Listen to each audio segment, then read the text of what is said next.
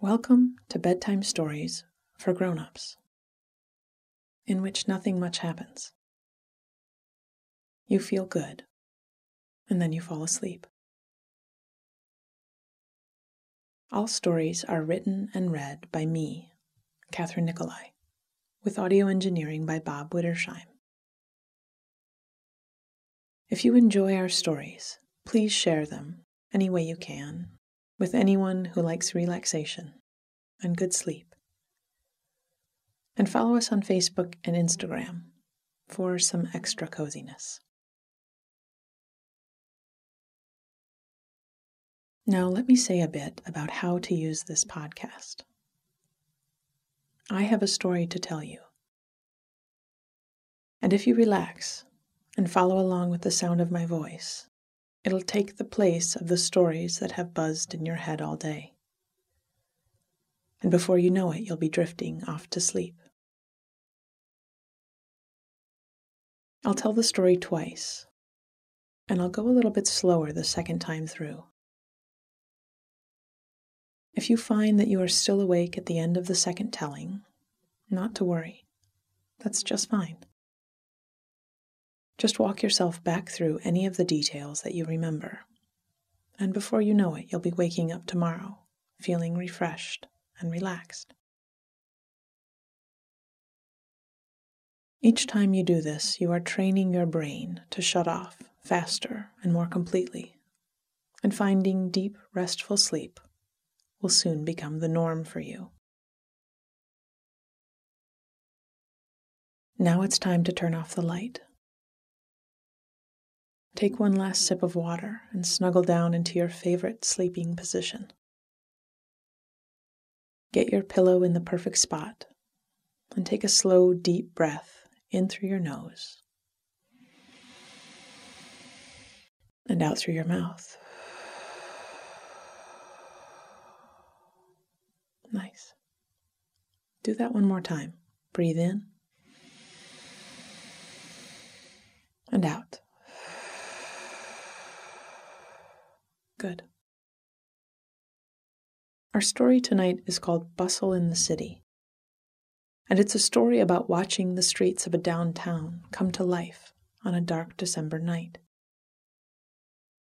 It's also about the merriness of seeing friends at the height of the holiday season, the quiet refuge of a room of one's own, and sending your love in a letter to someone far, far away.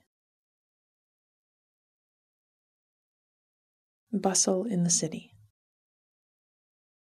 From the frosty window of my little apartment, I could see through the streets of downtown into the park, where the big city Christmas tree was being strung with lights. It had come in on a long flatbed truck this morning, and since then clusters of people bundled in coats had busied themselves around it. It had taken a while and some yelling and frantic arm-waving from the people in charge, but now it stood straight and tall in the middle of the park, and in a few hours it would be lit for the first time this season. I stepped back from the window and looked around at my own snug space, which I'd just finished decorating. Strings of colored fairy lights circled around the windows and stretched across the bricks and beams of my old apartment. My little tree, set up on a table by the window, with just lights and some paper ornaments I'd cut myself, blinked merrily. And I knew my neighbor and her little girl in the apartment across the street could see it from their window, and I liked that. I took the last sip from my cup of cinnamon coffee and set it in the sink. I was meeting some friends in the park for the tree lighting, but first had a bit of shopping to do. So I tied on my boots, wrapped my coat and scarf tight around me, found the mittens I'd somehow not lost yet, and headed out. I lived on the third floor of an old brick building right in the center of the city. There were only a few apartments in the building, all like mine, little rooms with tall ceilings and old wood floors. I took the stairs down to the street and stepped out into the afternoon air. It was cold, and I filled my lungs. I could smell the chilled, clean scent of snow in the air, and the fresh green pine scent of the tree that would be lit tonight. On the street level of our building, we had a sweet little bookshop that I stopped into at least once a week. They were open late tonight, and I looked in through the shop front and watched a few people browsing and reading. They had a reading nook set right into the front window of the shop, with a broad wooden bench and a curved canopy of walnut above it. A boy in his teens sat in it, engrossed in a book about a starship and a mission to Mars. I saw the owner of the shop behind the register, and we waved at each other, and I started to walk. The streets were busy, people shopping, looking at the window displays, and bumping into friends on the corners. I had a favorite shop on the next street.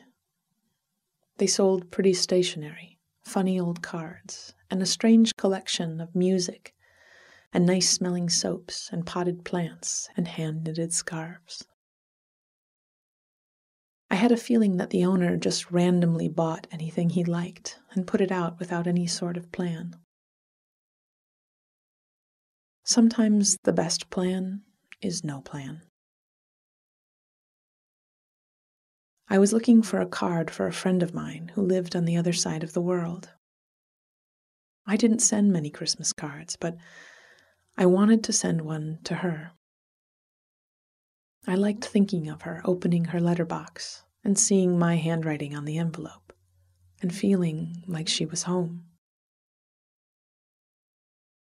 I thumbed through the cards and found one with a vintage illustration that reminded me of my little tree up in the window. I bought it and tucked it into my bag and stepped back out onto the streets. I stopped in a few more shops on my way to my friends. I bought a pair of earrings to send to my sister, a book about identifying native birds for a friend, and, on a whim, a jigsaw puzzle for the little girl across the street. I could hear music coming from the park. It was getting darker, and I made my way through the bustling crowds to the center of town. I spotted my friends clustered around the front door of a coffee shop across from the park, and I called out to them. This was a yearly tradition. Sometimes we got dinner, sometimes we sat in the pub all night. But always we watched the tree lighting and shared some holiday cheer.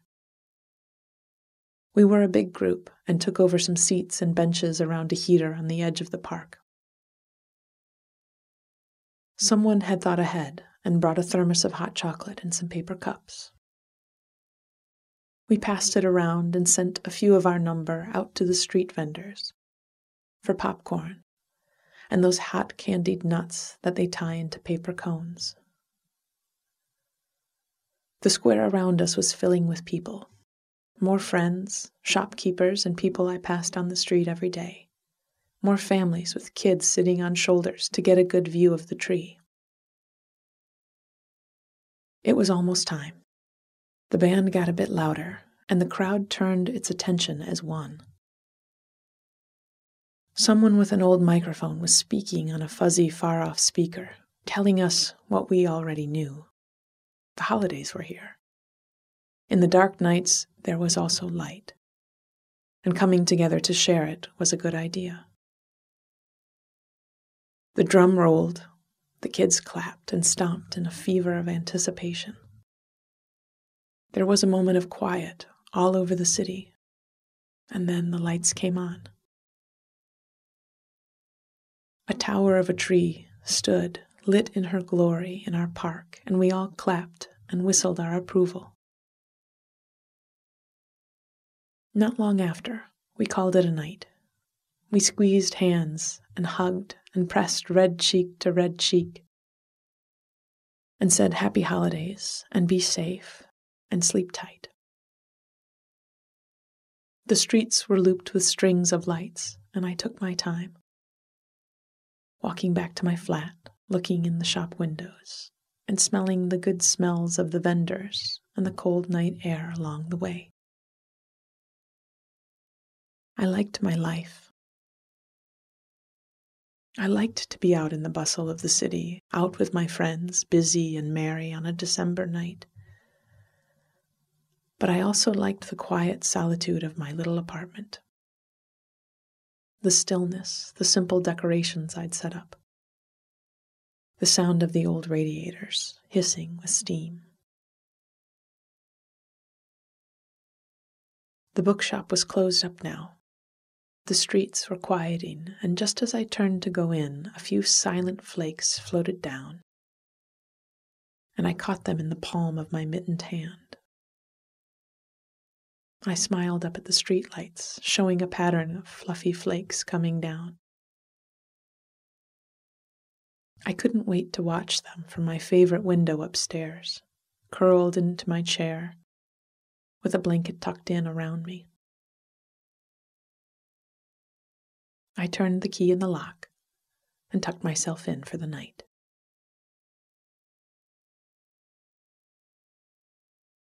Bustle in the city. From the frosty window of my little apartment, I could see through the streets of downtown into the park, where the big city Christmas tree was being strung with lights.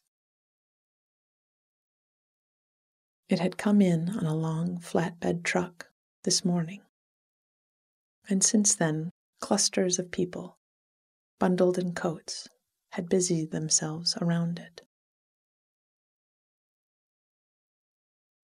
It had taken a while, and some yelling and frantic arm waving from the people in charge. But now it stood straight and tall in the middle of the park,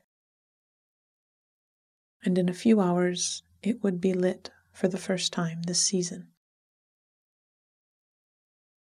I stepped back from the window and looked around at my own snug space, which I'd just finished decorating.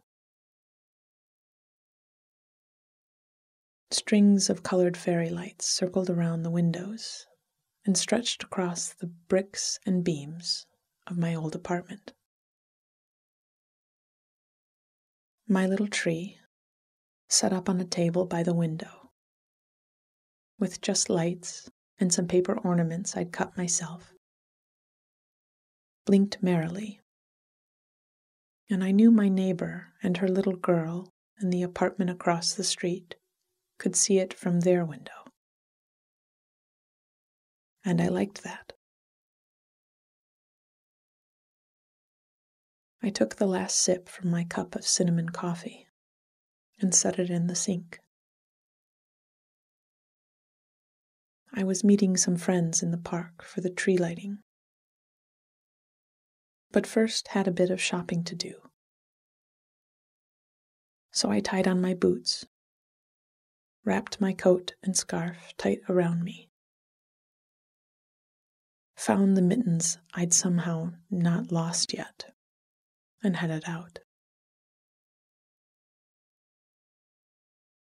I lived on the third floor of an old brick building, right in the center of the city. There were only a few apartments in the building, all like mine, little rooms with tall ceilings and old wood floors. I took the stairs down to the street and stepped out into the afternoon air. It was cold, and I filled my lungs. I could smell the chilled, clean scent of snow in the air, and the fresh green pine scent of the tree that would be lit tonight. On the street level of our building, we had a sweet little bookshop that I stopped into at least once a week. They were open late tonight, and I looked in through the shop front and watched a few people browsing and reading. They had a reading nook set right into the front window of the shop, with a broad wooden bench and curved canopy of walnut above it. A boy in his teens sat in it, engrossed in a book about a starship and a mission to Mars. I saw the owner of the shop behind the register, and we waved at each other, and I started to walk. The streets were busy. People shopping, looking at the window displays, and bumping into friends on the corners. I had a favorite shop on the next street. They sold pretty stationery, funny old cards, and a strange collection of music and nice-smelling soaps and potted plants and hand-knitted scarves. I had a feeling that the owner just randomly bought anything he liked and put it out without any sort of a plan. Sometimes the best plan is no plan. I was looking for a card for a friend of mine who lived on the other side of the world. I didn't send many Christmas cards, but I wanted to send one to her. I liked thinking of her, opening her letterbox, and seeing my handwriting on the envelope, and feeling like she was home.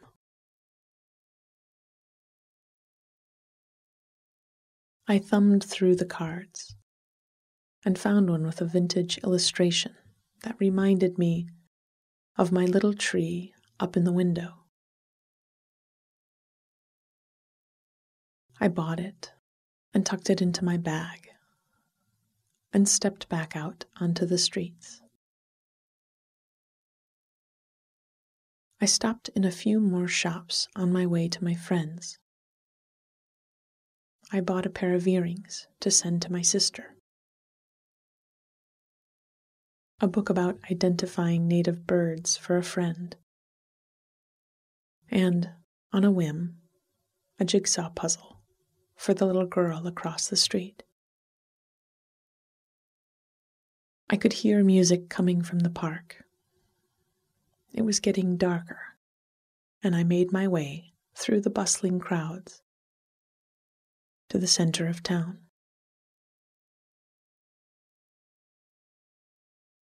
I spotted my friends clustered around the front door of a coffee shop across from the park, and I called out to them. This was a yearly tradition. Sometimes we got dinner, sometimes we sat in the pub all night. But always we watched the tree lighting and shared some holiday cheer. We were a big group and took over some seats and benches around a heater on the edge of the park. Someone had thought ahead and brought a thermos of hot chocolate and some paper cups. We passed it around and sent a few of our number out to the street vendors for popcorn and those hot candied nuts they tie into paper cones. The square around us was filling with people. More friends, shopkeepers, and people I passed on the street every day. More families with kids, sitting on shoulders to get a good view of the tree. It was almost time. The band got a bit louder, and the crowd turned its attention as one. Someone with an old microphone was speaking on a fuzzy, far-off speaker, telling us what we already knew. The holidays were here. In the dark nights, there was also light, and coming together to share it was a good idea. The drum rolled. The kids clapped and stomped in a fever of anticipation. There was a moment of quiet all over the city, and then the lights came on. A tower of a tree stood, lit in her glory, in our park, and we all clapped and whistled our approval. Not long after, we called it a night. We squeezed hands and hugged and pressed red cheek to red cheek and said, "Happy holidays, and be safe, and sleep tight." The streets were looped with strings of lights, and I took my time, walking back to my flat, looking in the shop windows, and smelling the good smells of the vendors and the cold night air along the way. I liked my life. I liked to be out in the bustle of the city, out with friends, busy and merry on a December night. But I also liked the quiet solitude of my little apartment, the stillness, the simple decorations I'd set up, the sound of the old radiators hissing with steam. The bookshop was closed up now. The streets were quieting, and just as I turned to go in, a few silent flakes floated down, and I caught them in the palm of my mittened hand. I smiled up at the streetlights, showing a pattern of fluffy flakes coming down. I couldn't wait to watch them from my favorite window upstairs, curled into my chair with a blanket tucked in around me. I turned the key and tucked myself in for the night. Sweet dreams.